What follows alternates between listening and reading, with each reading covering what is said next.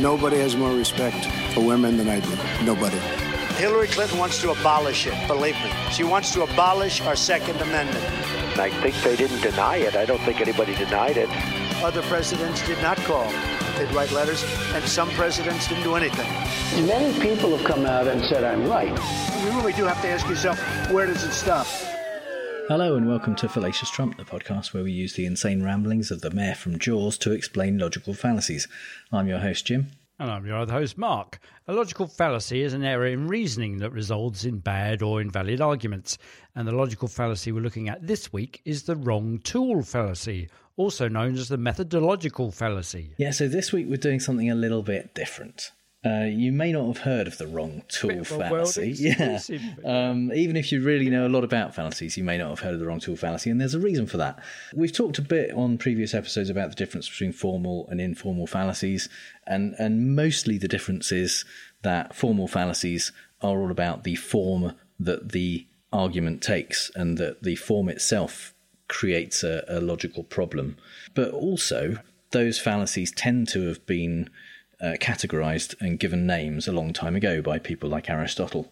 Mm-hmm. And informal fallacies are more about the context of what's said, and they tend to be named more recently. Some are older, and some are just where someone has noticed a collection of illogical or invalid arguments that seems to come up again and again and given it a name.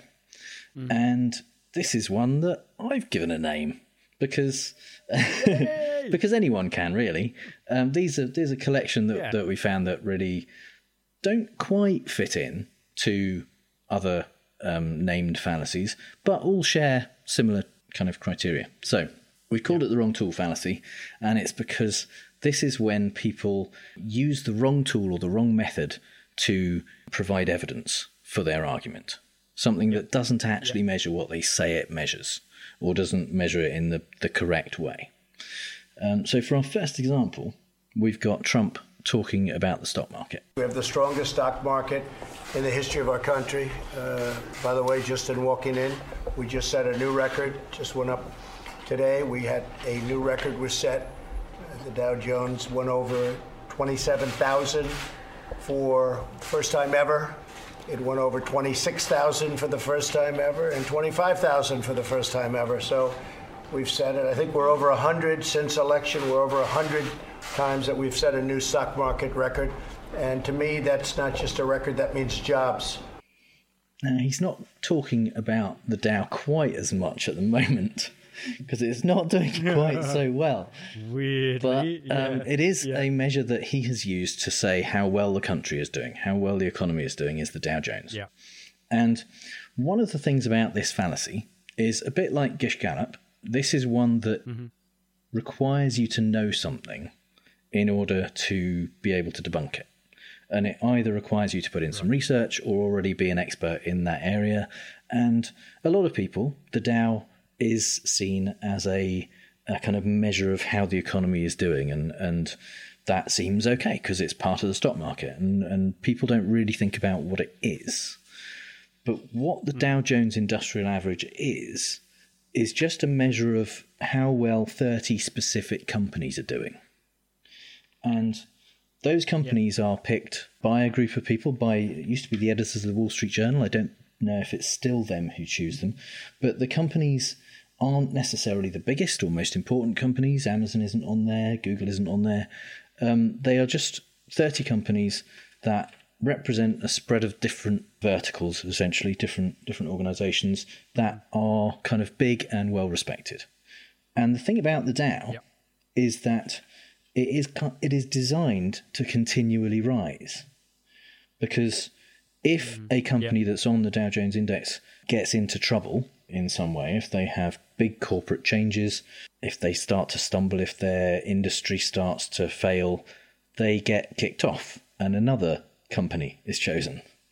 So it's only for companies that are doing well and continue to do well. Yeah. So by removing companies that aren't doing well and choosing a different company to replace them, that means it isn't really a very good indication of how the economy as a whole is doing, because you're not getting that downfall when companies start to fail. as soon as you start to measure something with a tool and people know that you're doing that, they begin gaming that tool, so it becomes a bit distorted and it stops being a true measure of the thing. And it may well be the same for the stock market, in that, you know, not only do they replace it with, so the Dow Jones itself is gamed by the people that compile the Dow Jones. Arguably by being on that industrial average, those companies are seen by people who follow the stock market to some extent as more safe bets, stable companies, you know. Yeah. So yes, it probably strengthens those companies just by being on there. Yeah. You get that observer bias. It becomes kind of like Bark. It makes me think of Bach's endlessly rising canon, that the piece of music appears to just be going up and up and up. And actually what's happening is it's something that's coming in at the bottom, replacing something that's reached the limit of its ability to go up, and that just kind of drops out, and then another bit of the cannon comes back in again at the bottom and boosts it back up again. So it appears to sound as though it's continually rising, but it isn't. It's just bits are being replaced. So for Trump to say, and what that means to me is that they are jobs, it's not the right tool. You should be measuring surely the employment index, or if there is such a thing. So, you know, the number of people who are in employment. Absolutely. And when you look at that, what you see is that, yes, there is very low unemployment at the moment. So that is a good indication that things are going well. But the number of jobs that have been created over the past, say, 3 years under Trump is lower than the number of jobs that were created under Obama's previous 3 years. So the last 3 years under Obama. Right. So that doesn't look as good for him. He can say there are records. No. He can say unemployment is at its lowest. But it's not about job creation. It's because there was a trend already happening, and that kind of plateaus over time. And so he's using the wrong tool to measure the buoyancy, the quality of the current economy. And in doing so, what it does is lend some credence to what he's saying. It's as though he's kind of picking a measure that not many people understand, but he's picking a measure that sounds like it measures business, and then pointing to it. And then he's, again, as he's done before, done all the work for you. You haven't then got to query that. You just think, oh, right, well, he's using this as the yardstick, and that's a business yardstick. He knows business, and therefore we're not going to look into that any more deeply. And there's other measures that you can use for almost exactly what he's trying to say. Things like the S&P 500, right, or the FTSE 100, the Financial Times Stock Exchange companies. They come with a bit of a similar problem, because those ones do tend to be the size of the company. So as a company gets smaller, it drops off the bottom and another company comes in to replace it. So they still have the problem, but because they're bigger and they have more companies involved, where the shares of those companies go up or down, it does give you an indication of potentially consumer confidence, at least, or investor confidence. But the Dow being only 30 companies means it is strangely ineffective in telling you the temperature of the whole country. Yeah, so it does sound like actually what it is a guide for people investing in companies. It's these are good investments, and here is the stock market behaviour of them. Yeah. It's kind of an overview of that. It's not really an indicator of how the general economy is going. It might be an indicator of how the 1% of the economy are where they're putting their money. But and it's weighted in a very specific way as well, which I am not an economist, so I don't really understand. But something to do with the fact that these companies, even among the 30, they're wildly different sizes of company in terms of, although they're all big, some are multi-billion-dollar companies and some are only hundreds of millions. So the size of the change in share value of a company where the shares are worth a lot has potentially less of an impact than a similar change in a company where the shares are worth less. Right. Yeah.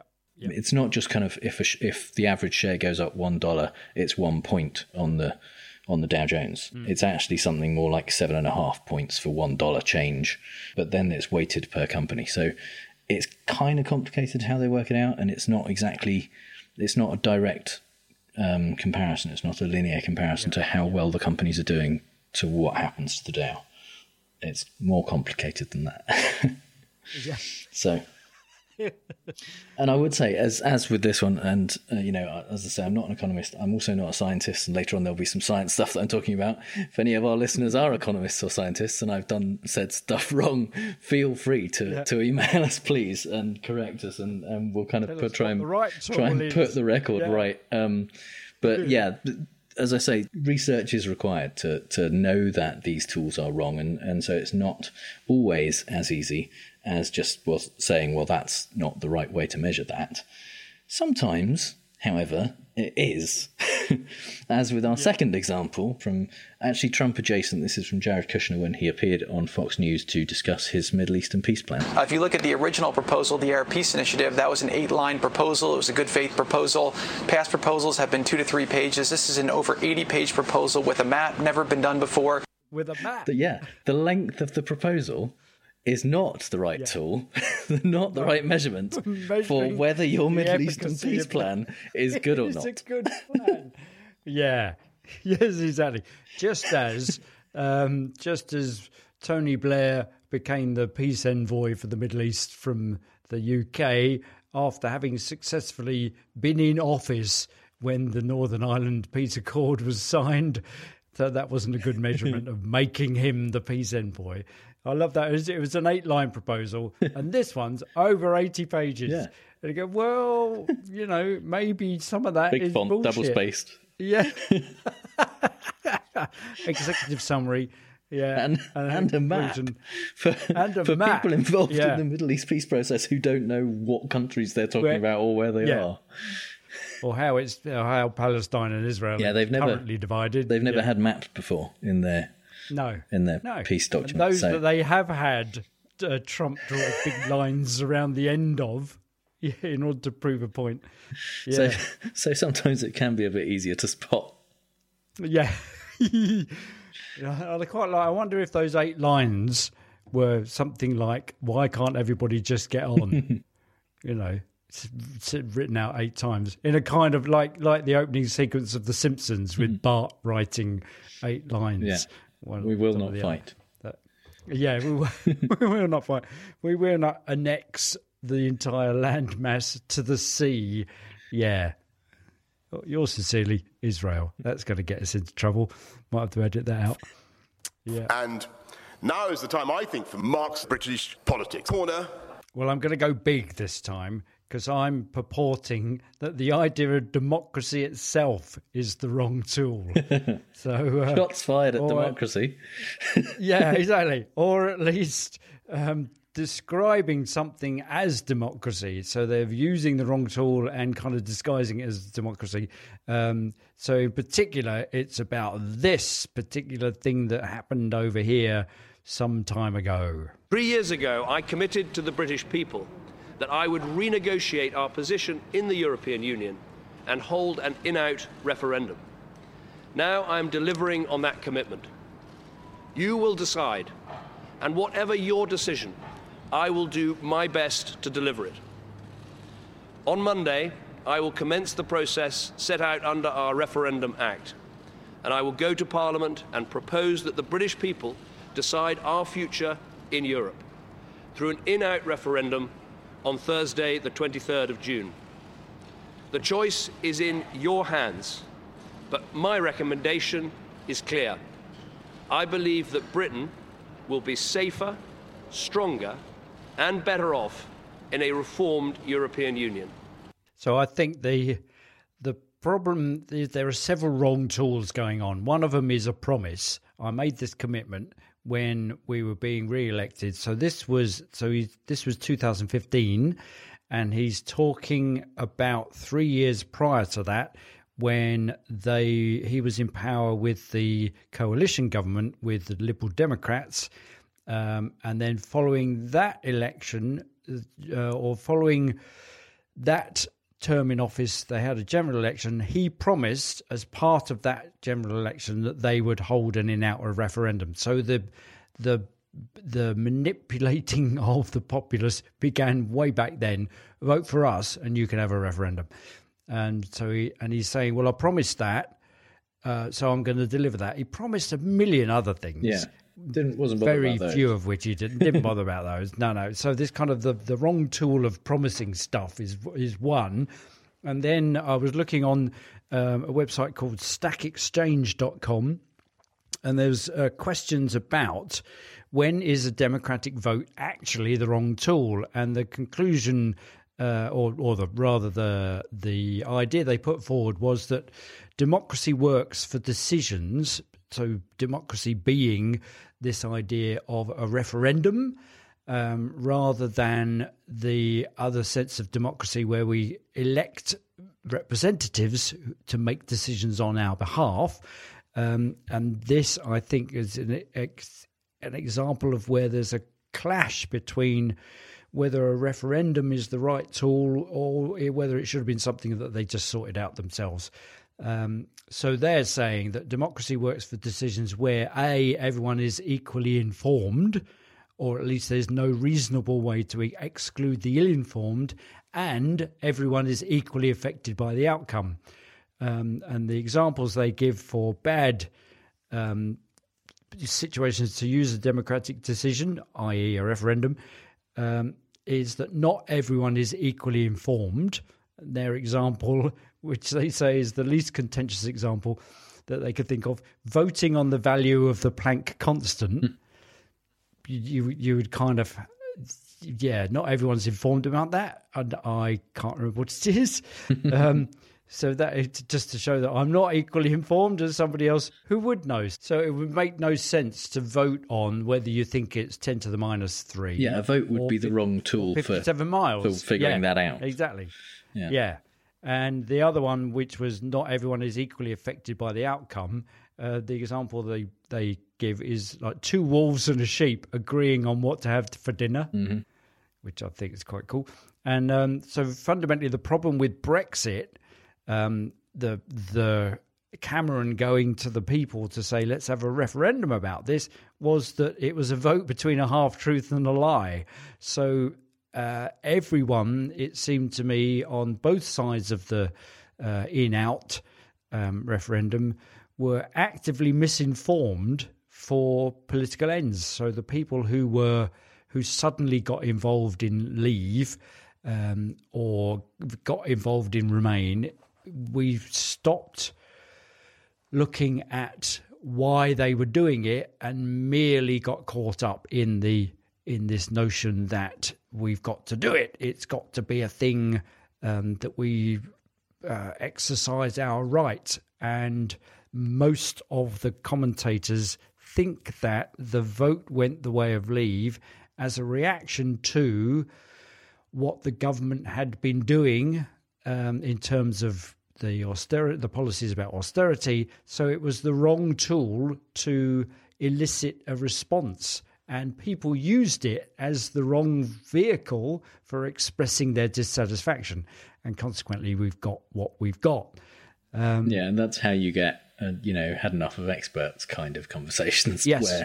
It's implying weirdly that experts are the wrong tool for deciding what you should do with this kind of monumental economic decision that affects so much of our laws and our sovereignty and everything.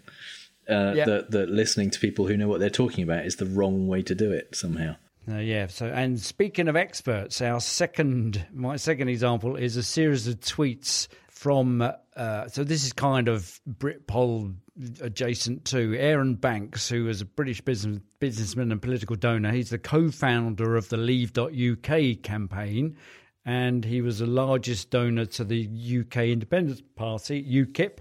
Nigel Farage there, and he helped Nigel Farage's campaign for Britain to leave the EU. So he's basically a Brexiteer. And he was, during the run-up to the post-referendum, he was responding to a tweet from @JamesRyder about immigration, implying that Rome was brought down by immigration. So James Ryder's tweet was, "It'll be good to see Darwin's theory being vindicated. All civilizations come to an end. CF Rome." Actually, it says CIF Rome. And then Aaron Banks replies and retweets it with, "True, the Roman Empire was effectively destroyed by immigration." And this is where the expert weighs in. That expert is Mary Beard, the Professor of Classics at the University of Cambridge, Fellow of Newnham College, Royal Academy of Arts Professor of Ancient Literature. She's the real deal. Yeah, she knows what she's talking about. Several books about Rome. And so he kind of, in a moment, he reaches for the wrong tool in order to contest the truth when asked about it by Mary Beard. She says, "Sorry, Mr. Banks, but this might be a subject on which to listen to experts." And Banks says, "Sorry, I didn't realise you had a single perfect vision of Roman history." To which she replies, "I'm not saying that, hence the use of the plural experts." And then Aaron Banks reaches for the tool of, well, the experts I read at school believed the sacking of Rome and the breakup was caused by a failure to control hordes on the border. And then Mary Beard says, "Well, I wonder who those experts are."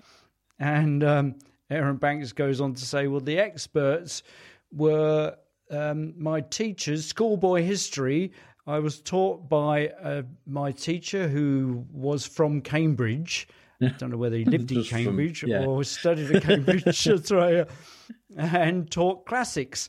And so he's reaching to try and trump with a small t and with a big T Mary Beard herself. He's trying to outsmart her, who is at Cambridge and does teach classics. Yeah, my 30-year-old memory of my school days, that what exactly. my high school teacher told me trumps, current scholarly experts. So, yeah. And I think also the other tool that he's trying to deploy or employ is that everyone's opinion is valid and equal, which kind of turned up a lot in it turns up a lot in climate conversations. And today's world, more and more, post 2016, people not only think that their opinion is just as valid as everyone else's opinion, which, to some extent you could make an argument for, but not a great argument. But now people think that their opinion is just as valid as facts, and that's just not not the case. No. So there's the wrong tool being deployed right there. Yeah.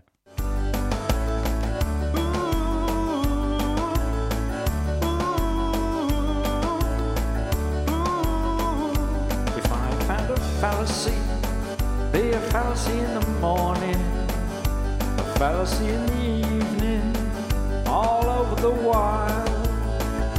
The arguments are shaky, the logic is appalling. I point out the fault between the premise and conclusion. Oh, 'cause the fallacies are wild.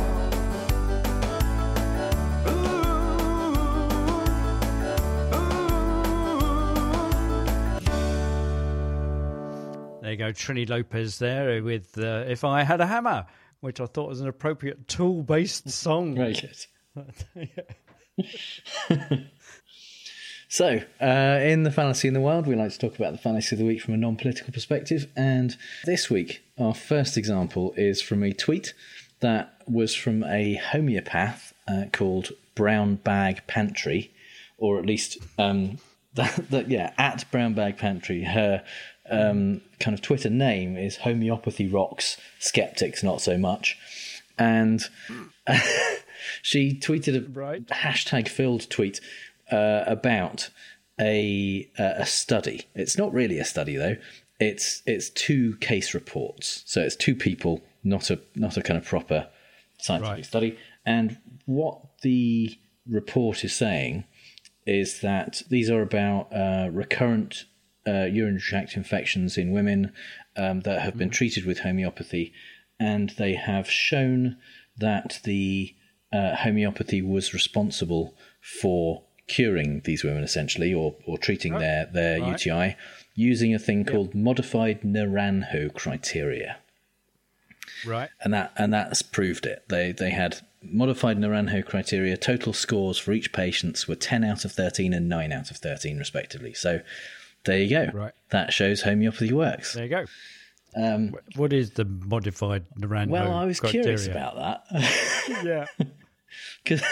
Because I thought, that's, if that is a valid test that shows that the homeopathy was responsible for these women being cured, then fair enough. Homeopathy works. Water has memory. Turns out that's not really what it's designed for, in a way. The Naranjo criteria is an actual scientific thing. And what it's used for is testing whether adverse drug reactions, that's basically side effects, are due to a drug that someone has been given. So it's not used to tell whether the drug has helped someone. It's used to tell whether a side effect is due to the drug. And that's how scientists use it. That's how doctors use it. They don't use it to test whether a positive reaction or a cure is due to that drug. But it's a bit worse than that, because when they said it's a modified Naranjo criteria, they've really modified it a lot. There is okay. Let me run through the original Naranjo algorithm, which is based from a scientist called Naranjo, who came up with these things to these questions to ask to see whether side effects were due to the drug that people were given. There's 10 questions, and they include things like, are there previous conclusive reports on this reaction? So in other words, have other people had a similar reaction? Did the adverse event appear after the suspected drug was administered? In other words, if they already had the adverse reaction, probably less likely that it's due to the drug. Did it improve when the drug was discontinued? Did it reappear when the drug was re-administered? Are there alternative causes that could have caused the reaction? Did the reaction reappear when a placebo was given? And things like that, basically. So they ask these questions, they do a kind of case study, and each one has a score that they add up, and that tells them how likely it is that the side effect is due to the drug that this person has been given. Yeah. There is a thing called the modified Naranjo algorithm, which is a slightly more accurate and more practical version of that, which actually only has 4 questions, because they found that of the 10, 6 of them were less useful for classifying whether the reaction was due to the drug or not, and 4 of them were kind of really determinative. So they clarified it and modified it to make it better. But that's not what this person is talking about. This person is talking about a specifically homeopathy modified one, where the questions that they ask, they use the same scale, they use the same kind of 10, well, they don't use the same 10 questions, they use 10 questions. But the questions they use include things like, did overall well-being improve? That's not on the original one. Did the course of improvement follow Herring's rule? Now, Herring's rule is a thing in homeopathy which says that how your symptoms go away with homeopathy will mirror the onset. So the ones that you got first will go away last. But they'll also work from the most vital organs to the least vital organs. So the kind of, if your heart is having trouble, that symptom will go away first. And also from head down to feet. So if you're having headaches and like itchy feet, the headaches will go first, and the itchy feet will go last. I have found nowhere that explains how these 3 seemingly competing things work together. Because if you got your itchy feet first, then one of Herring's laws says that should go first. Anyway, and if you've got if you have a heart attack after you've got itchy feet, surely that one ought to go, because it's mainly, or the itchy feet is because you're being electrocuted, then that ought to go first. That's kind of vital to your existence, isn't it? Yep. Yeah. Okay.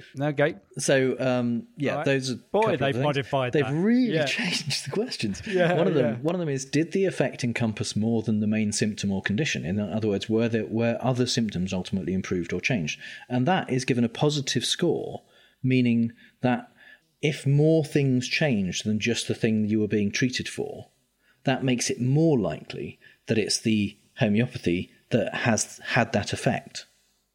Oh, okay. And is it changed for the positive, or is it? Because it says were other symptoms ultimately improved or changed. So, in other words, if your UTI improved, but anything else happened at all, like you could suddenly hear out of one ear that you hadn't been able to for a long time, then that's one in favour. One, or your eyesight improved.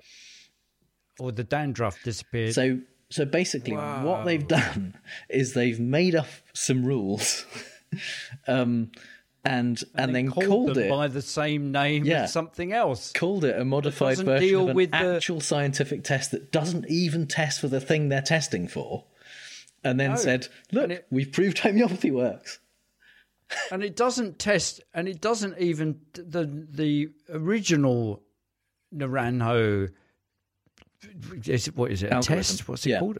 Algorithm doesn't even look at the thing that the drugs are curing. Nope. It's looking at the side effects that the drugs might bring on, completely separate from the cure of it. So if you're taking tamoxifen to see off, post-cancerous stuff, and the tamoxifen gives you depression, then that's a side effect. Yeah. They're not actually measuring whether it deals with the post. No, there's other tools for that. Treatment.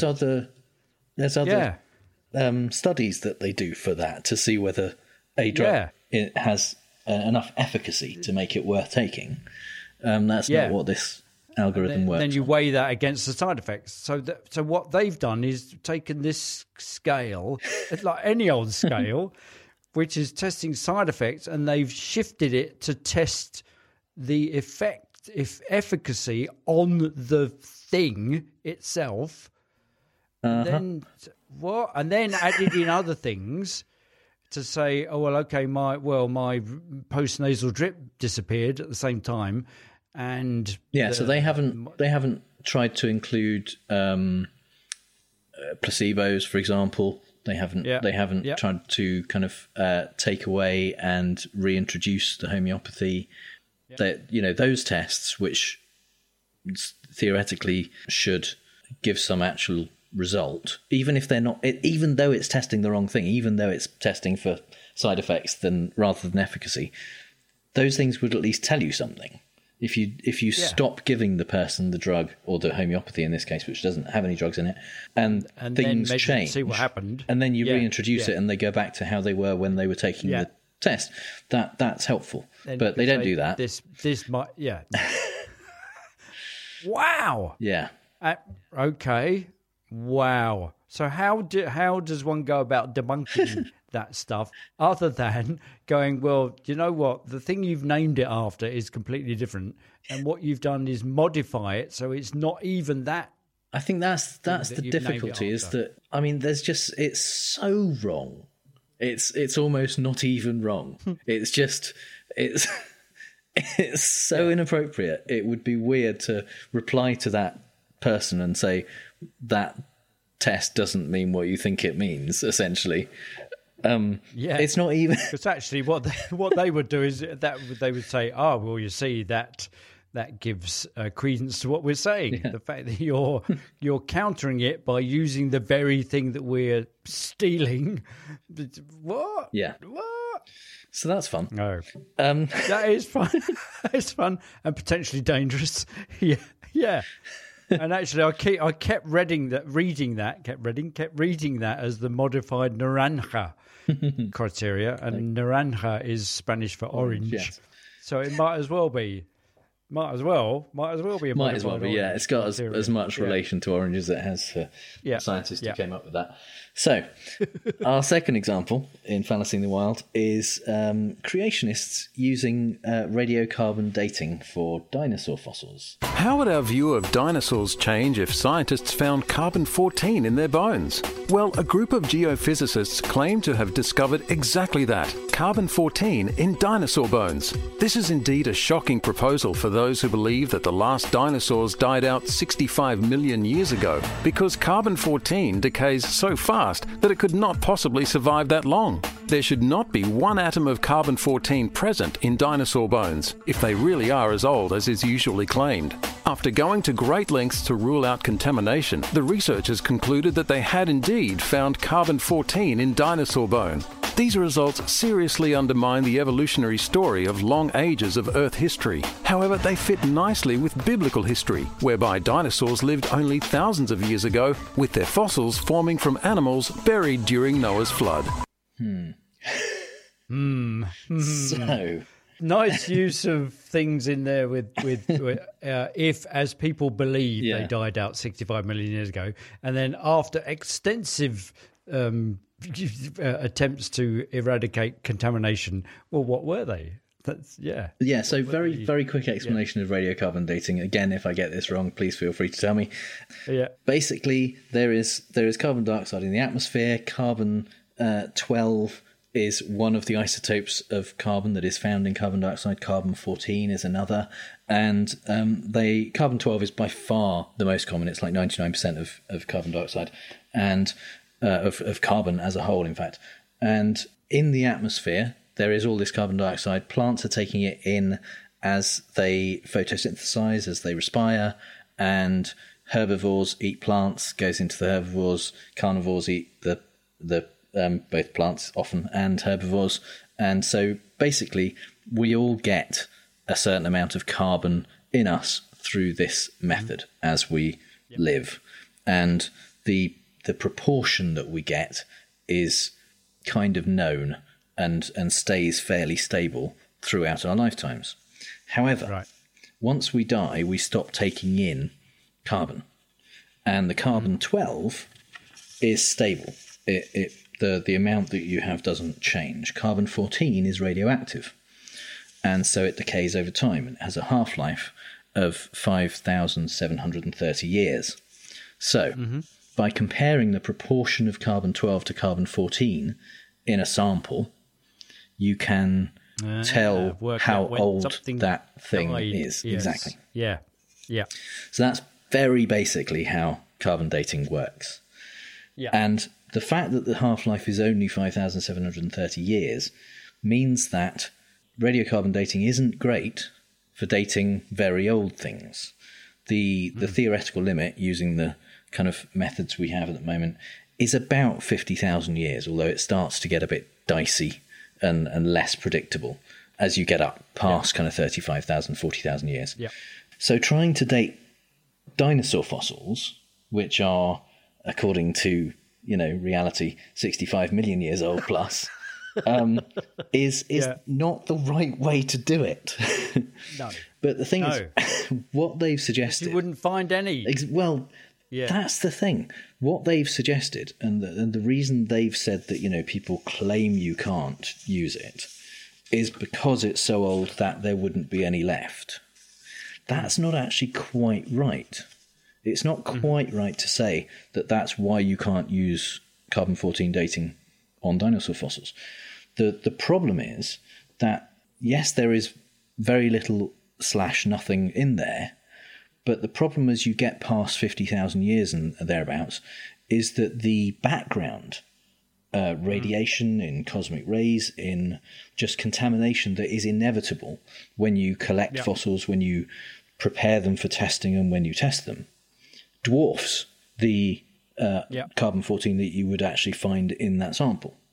So that's why it becomes impossible to actually use as a measure, because you will still get carbon-14, you will still find it, but there's no way to say whether it came from your sample or from background kind of inherent contamination. When you're kind of digging them out, and if they're in amongst vegetation when you're digging them out, or you're digging them out of a tar pit or a petrified forest, then all of that's going to get, there's layers of stuff that are sitting on top of these things, which will have their own amount of carbon, and that's going to be wrapped around them, leached into them, disturbed when you dig them up. So it'll all be in there, and it will be more than, because it's that much more recent, the things themselves. Yeah. One of the methods of testing for carbon-14 is with large samples is to literally test every particle that decays and count them over a period of time, and then kind of add up, because you know what the rate of decay should be for a given amount of carbon-14.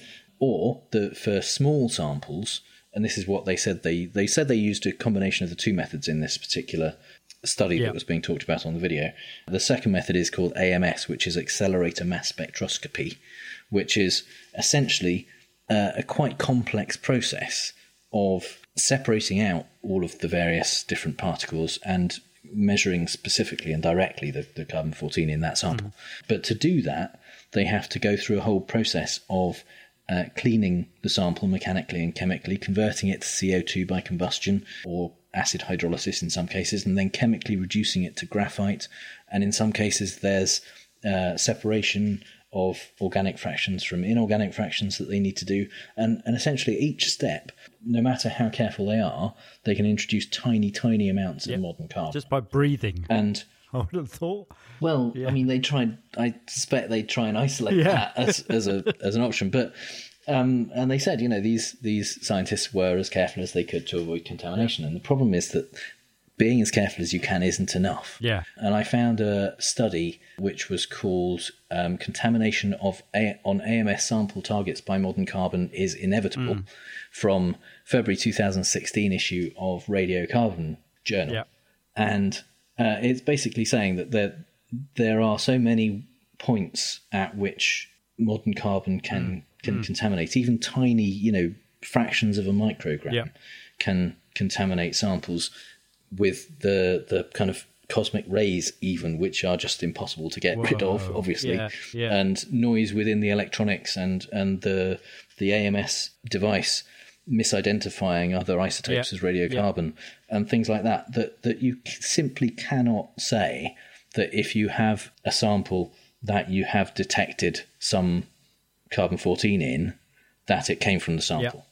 There's just no way you can do it. And with more modern samples, when you look at 35,000 years ago, that amount of contamination doesn't have much of an effect on how old it appears to be. Yeah, because there is enough carbon-14 coming from the sample.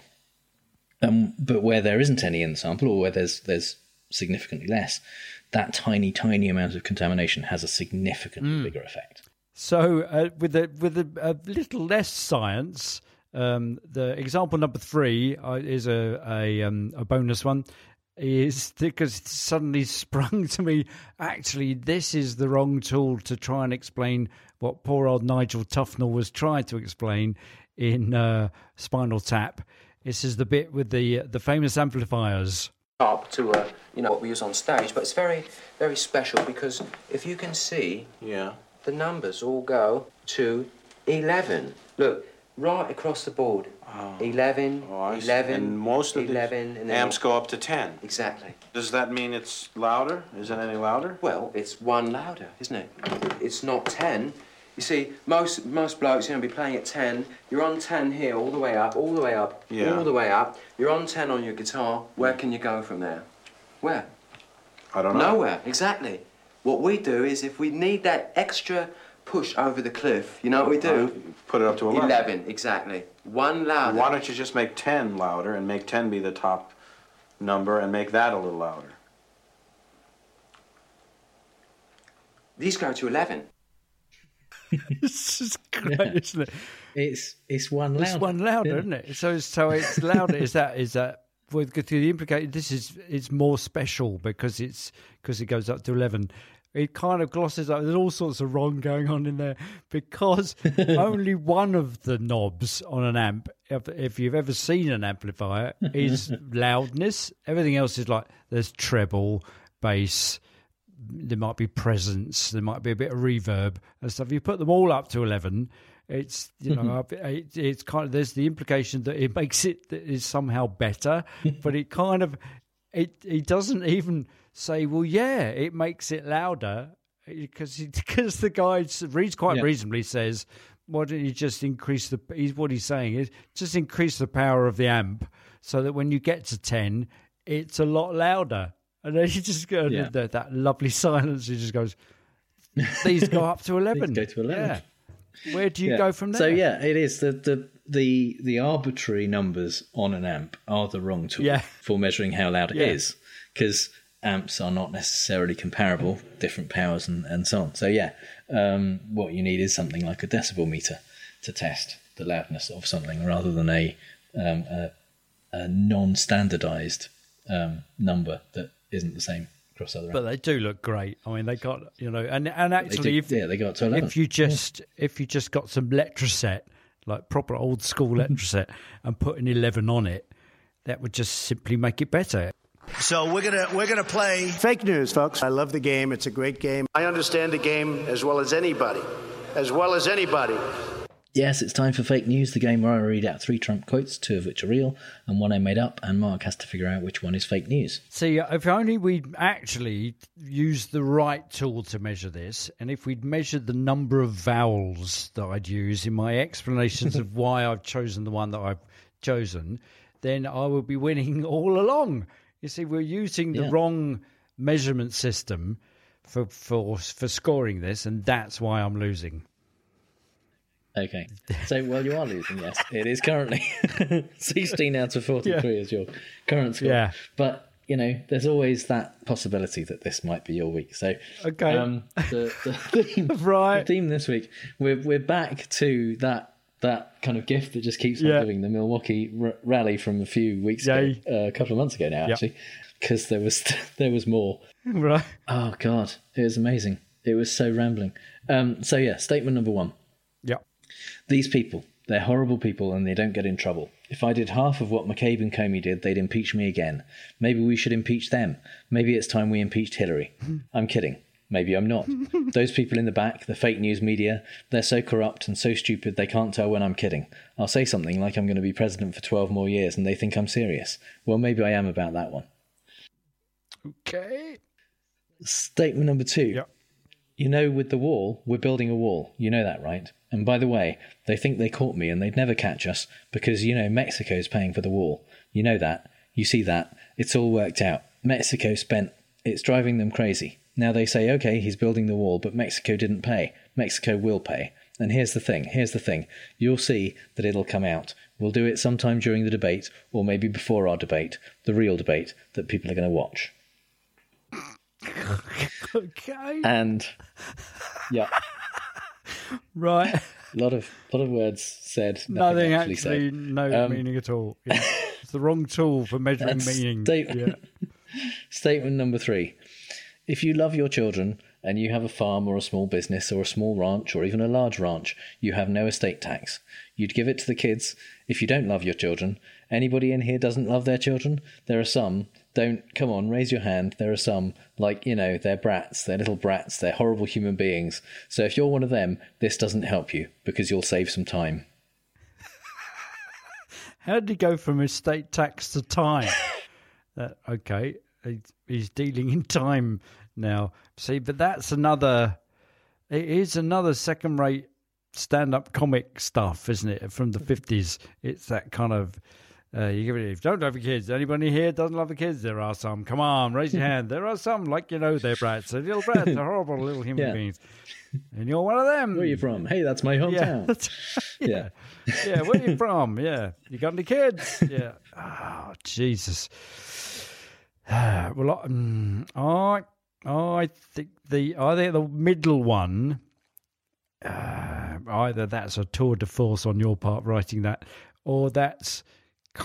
he's just on autopilot. It's just like his mouth is on, but there's nothing this isn't that machine that generated Trumps again, is it? Because that's a perfect example. And it goes from Mexico's paying for the wall, Mexico will pay, and we'll get that during debate or maybe before our debate. It can't make a decision, can it? There are three people inside his head arguing. Okay, you know the war with them, you know that, right? By the way, they think they can't be in avocados. It's like a Nirvana song. It goes. Okay, so I think number 2 is real. Horrible. They don't care half what Caven did. They didn't picture again. Maybe just picture. Maybe it's something. I'm kidding. Maybe I'm not. These people like to die. Like Sid Caesar and Billy Crystal had an orange love child. Well, maybe I am. Maybe I'm not. Maybe I will. Okay, the 12. Okay. I think the Bratz one is kind of real. Okay, I'm plumping for number 1. I think is the one that you made up. Okay, so which of the other 2 are you more confident about? Number 2. Number 2. Yeah, I can hear him doing it because it's just right. Number 2 is real. You know, with the wall, we're building the wall. You know that, right? Yeah, I forgot the crowd. Yeah. And by the way, they think they caught me, and they never catch us. Because, you know, Mexico's paying for the wall. You know that. You'll see that. It's all worked out. Mexico's paying. It's driving them crazy. Now they say, okay, he's building the wall. But Mexico didn't pay. Mexico will pay. And here's the thing. You'll see that. It'll come out. We'll do it sometime during the debate or maybe before our debate, the real debate, that people are going to watch. He doesn't go on to elaborate on how Mexico will pay or anything like that. He then moves on to something completely different. So. He's just done the thing. We go, we're building the wall, and they go, and then he goes, they'll never catch me, and then he turns it on to the crowd. They'll never catch us.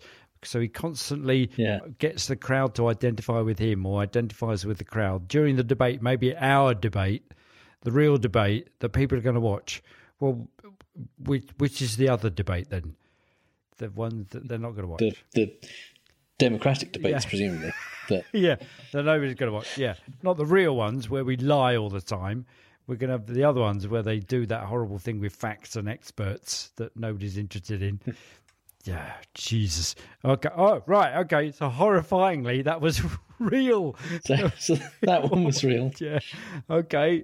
So you also think number 3 is real? Yeah, because of the little Bratz one. Yeah.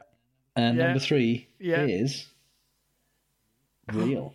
If you love your children and you have a farm or a small business, or a small ranch, or even a large ranch, you have no estate tax. You can give it to the kids. If you don't love your children, anybody in here does not love their children? There are some. Come on, raise your hand.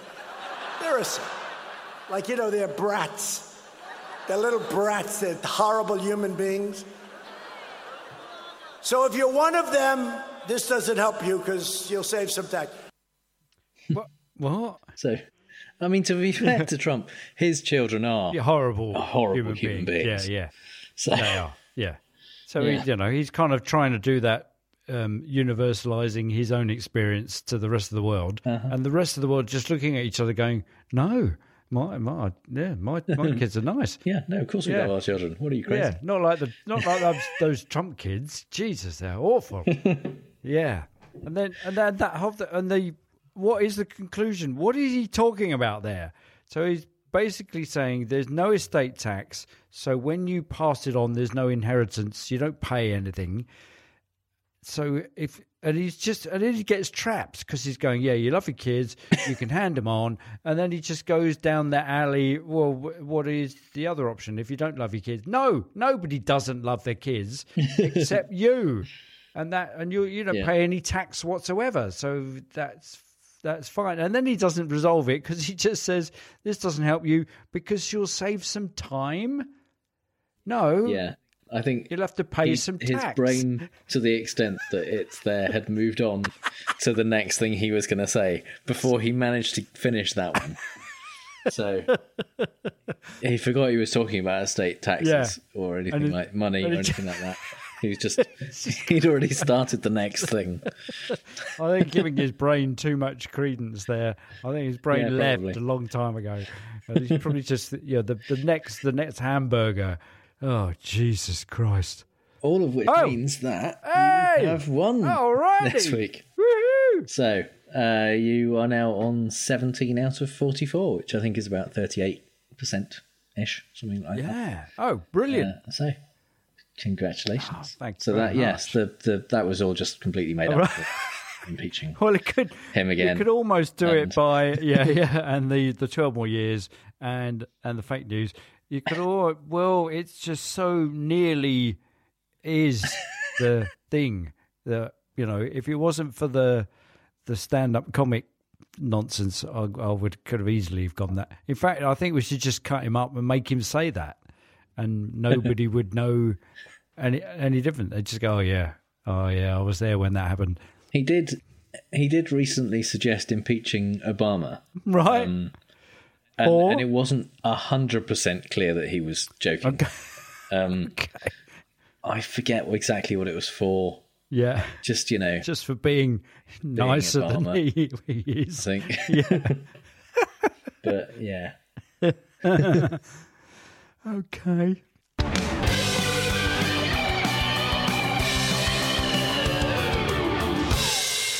So it's time for the part of the show that this week, at least, is called The Coronavirus is Not a Logical Fallacy. Because, basically, it's the end of the world. Yeah. So we should probably talk about that. Yeah. Trump kind of seems more concerned about the economy, which has taken a massive hit thanks to the coronavirus. And he did a press conference last Wednesday, which I presume was supposed to reassure people. Right. And according to the Dow Jones, at least, certainly did not have that effect. And also the fact that 38% of Americans will have said they won't drink Corona beer because of the coronavirus. I love that. Which is a large number. I mean, I wonder if it's it is, let's face it, it's the same 38% who would still vote for Trump. Yeah. And they reported something like $136 billion loss or something as a result of stupidity. Like up until then, they've been gladly drinking it, not knowing that it contained this virus, and now they're not drinking it because they're sure that it contains a virus. What the hell? Yeah. Because in England, all of the people who were kids in the 70s, we all used to drink orangeade and lemonade made by Corona.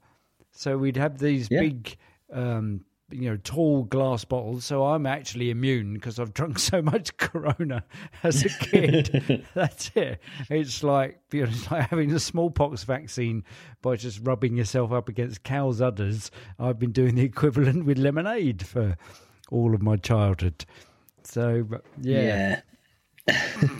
So the background to the current crisis essentially is in May of 2018, Trump got rid of Rear Admiral Tim Zima, who was serving on the National Security Council as the Director of Global Health Security.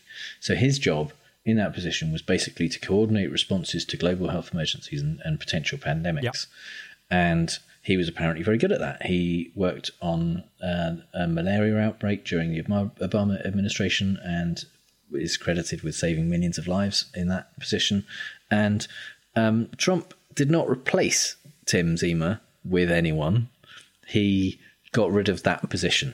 Right. So he stopped there being a person who is in charge of coordinating responses to potential pandemics. And the National Security Council Director for Medical and Biodefense Preparedness Dr. Luciana Borio, she left the same month as Tim Zima was let go, essentially, and she was not replaced either. So there's basically, for the last 2 years almost, there's been no one in charge of preparing for potential major global health problems. And now it's suddenly quite important that there is someone doing that, because there's a major global health problem. And we've had another outbreak of Ebola since the one that happened during Obama's presidency. But that wasn't enough to warrant actually employing someone to do that. And so rather than decide that actually that position was quite important and hire someone new, like maybe, I don't know, a scientist or someone who knows anything at all about health or medicine in any way, Trump appointed Mike Pence to lead the task force to control coronavirus in the US. That well-known medical expert who didn't he recommend prayers and thoughts and prayers for during HIV in the 90s leading to a significant HIV outbreak in Indiana, his state. Yes, he also, as recently as the 2000s, claimed that there's no evidence that smoking causes cancer. Apart from all the evidence, So, and again, whereas it wouldn't be so awful if Trump appointed Pence in charge and then Pence employed or got some medical professionals or some experts involved. The people that Pence has brought onto the task force are people like Steve Mnuchin and Larry Kudlow, which kind of suggests they are really, really focused on the economic fallout rather than the people dying fallout. So he spent most of the press conference essentially telling people there was nothing to worry about, and that there was only 15 cases in the US, and those people were rapidly getting better. There'd be 0 cases in a few days, and it was all going to be fine, and there weren't going to be any major outbreaks. And also, as soon as the weather starts to get warmer in April, because classically very warm April, it's all going to go away anyway.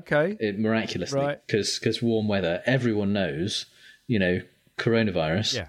It's completely killed by warm weather, by the warmth of April, by spring flowers, bluebells. As soon as bluebells come the out. Fact that there are cases in Australia, hasn't raging heat seemed of Australia to have any effect.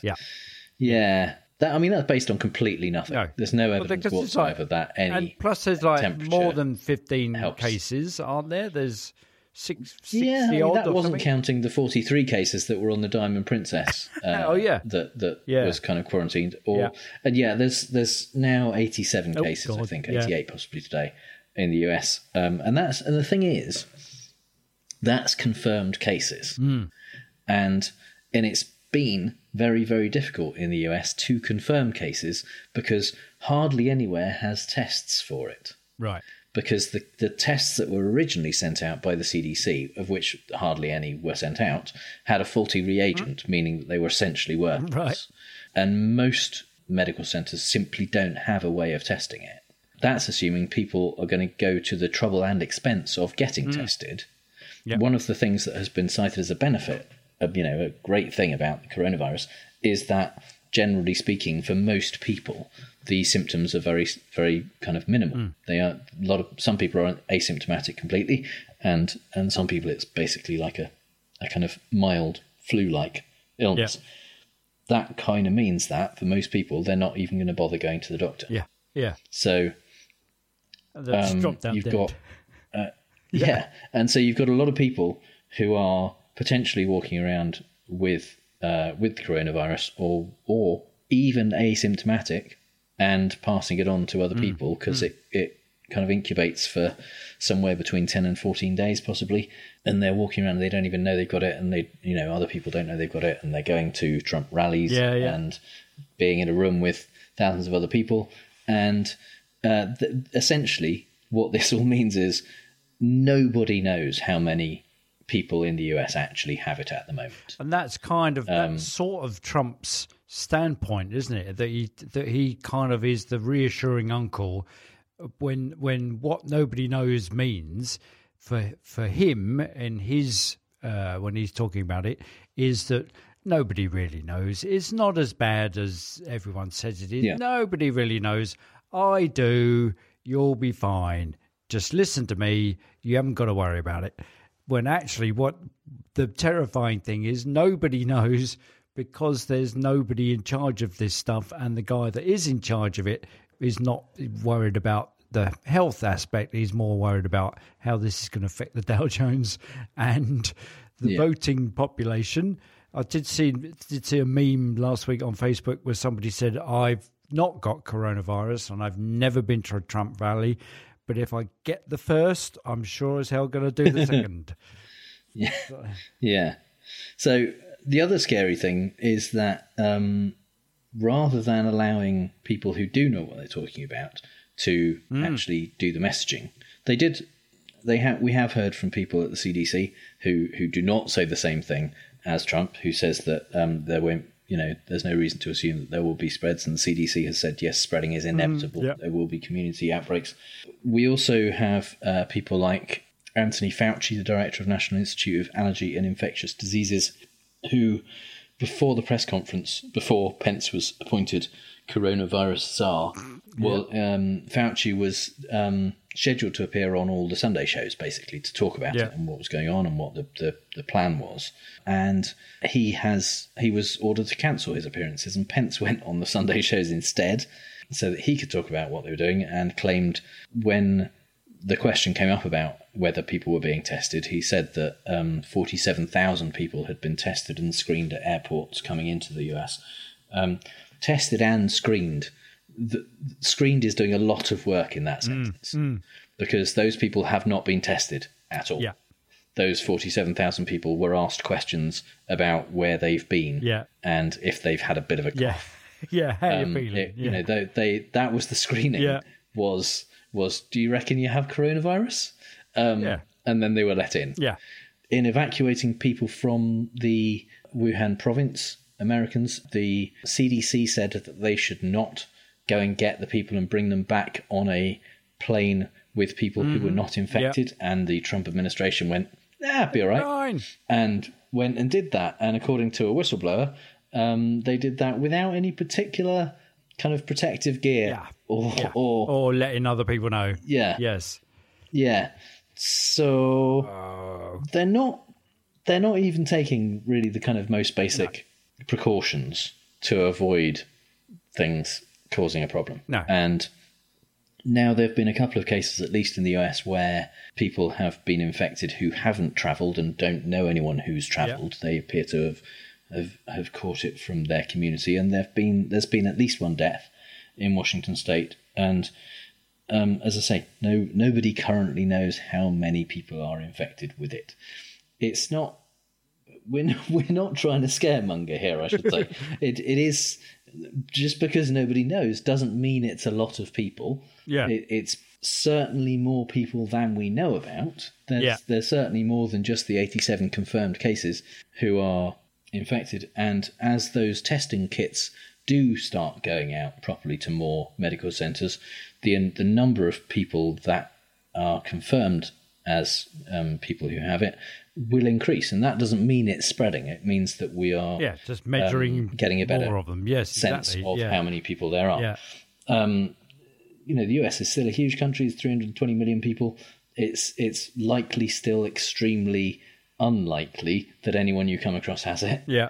In the UK, I believe we've got something like 40 confirmed cases among 65 million people. It's still rare.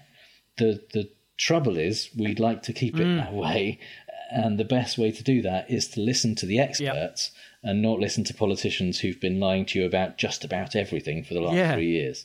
and then assume that this time they're telling the truth. And that's the worrying thing, isn't it? That the kind of reaction to it that's coming out of China and that has been condemned by everybody else about China's approach is to hush the whole thing up, a bit like when Chernobyl went down in Russia. The first thing was to hush it all up and say everything's fine, it's all fine, nothing to worry about. Meanwhile, a huge cloud of radioactive dust is going across the world and people are dying in the vicinity.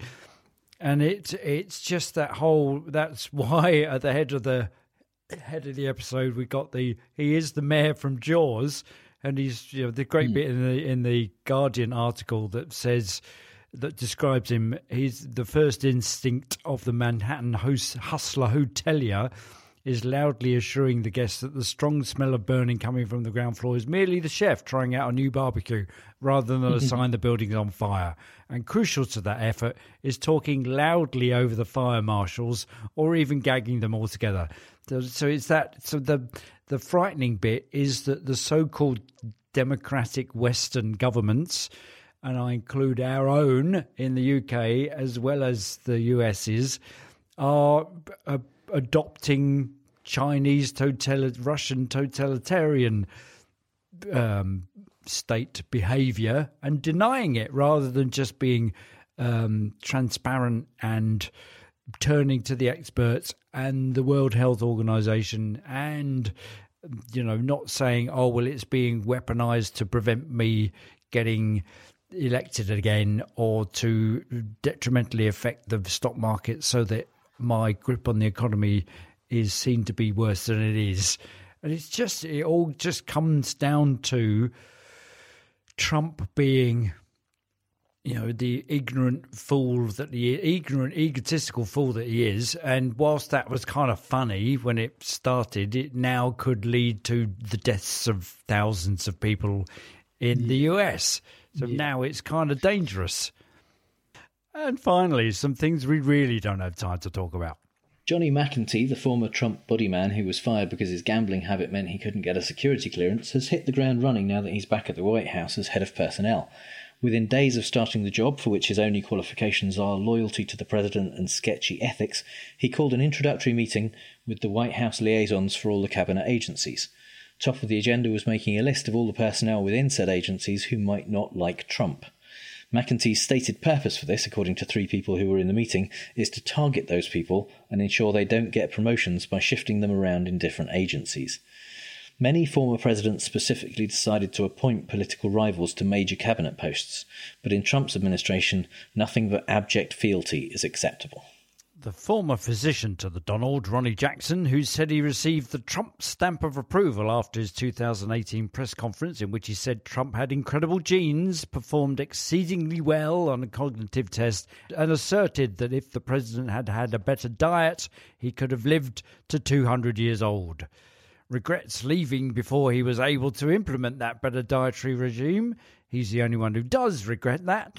Insights into the regime planned included making ice cream less accessible, maybe a short walk away, behind a heavy freezer door perhaps, and putting cauliflower into the mashed potatoes. He stopped short of saying whether he personally made aeroplane noises whilst flying a forkful of carrots towards the orange presidential face hole, but does talk about transporting an exercise bicycle into the White House in order to have the president lose 10 to 15 pounds.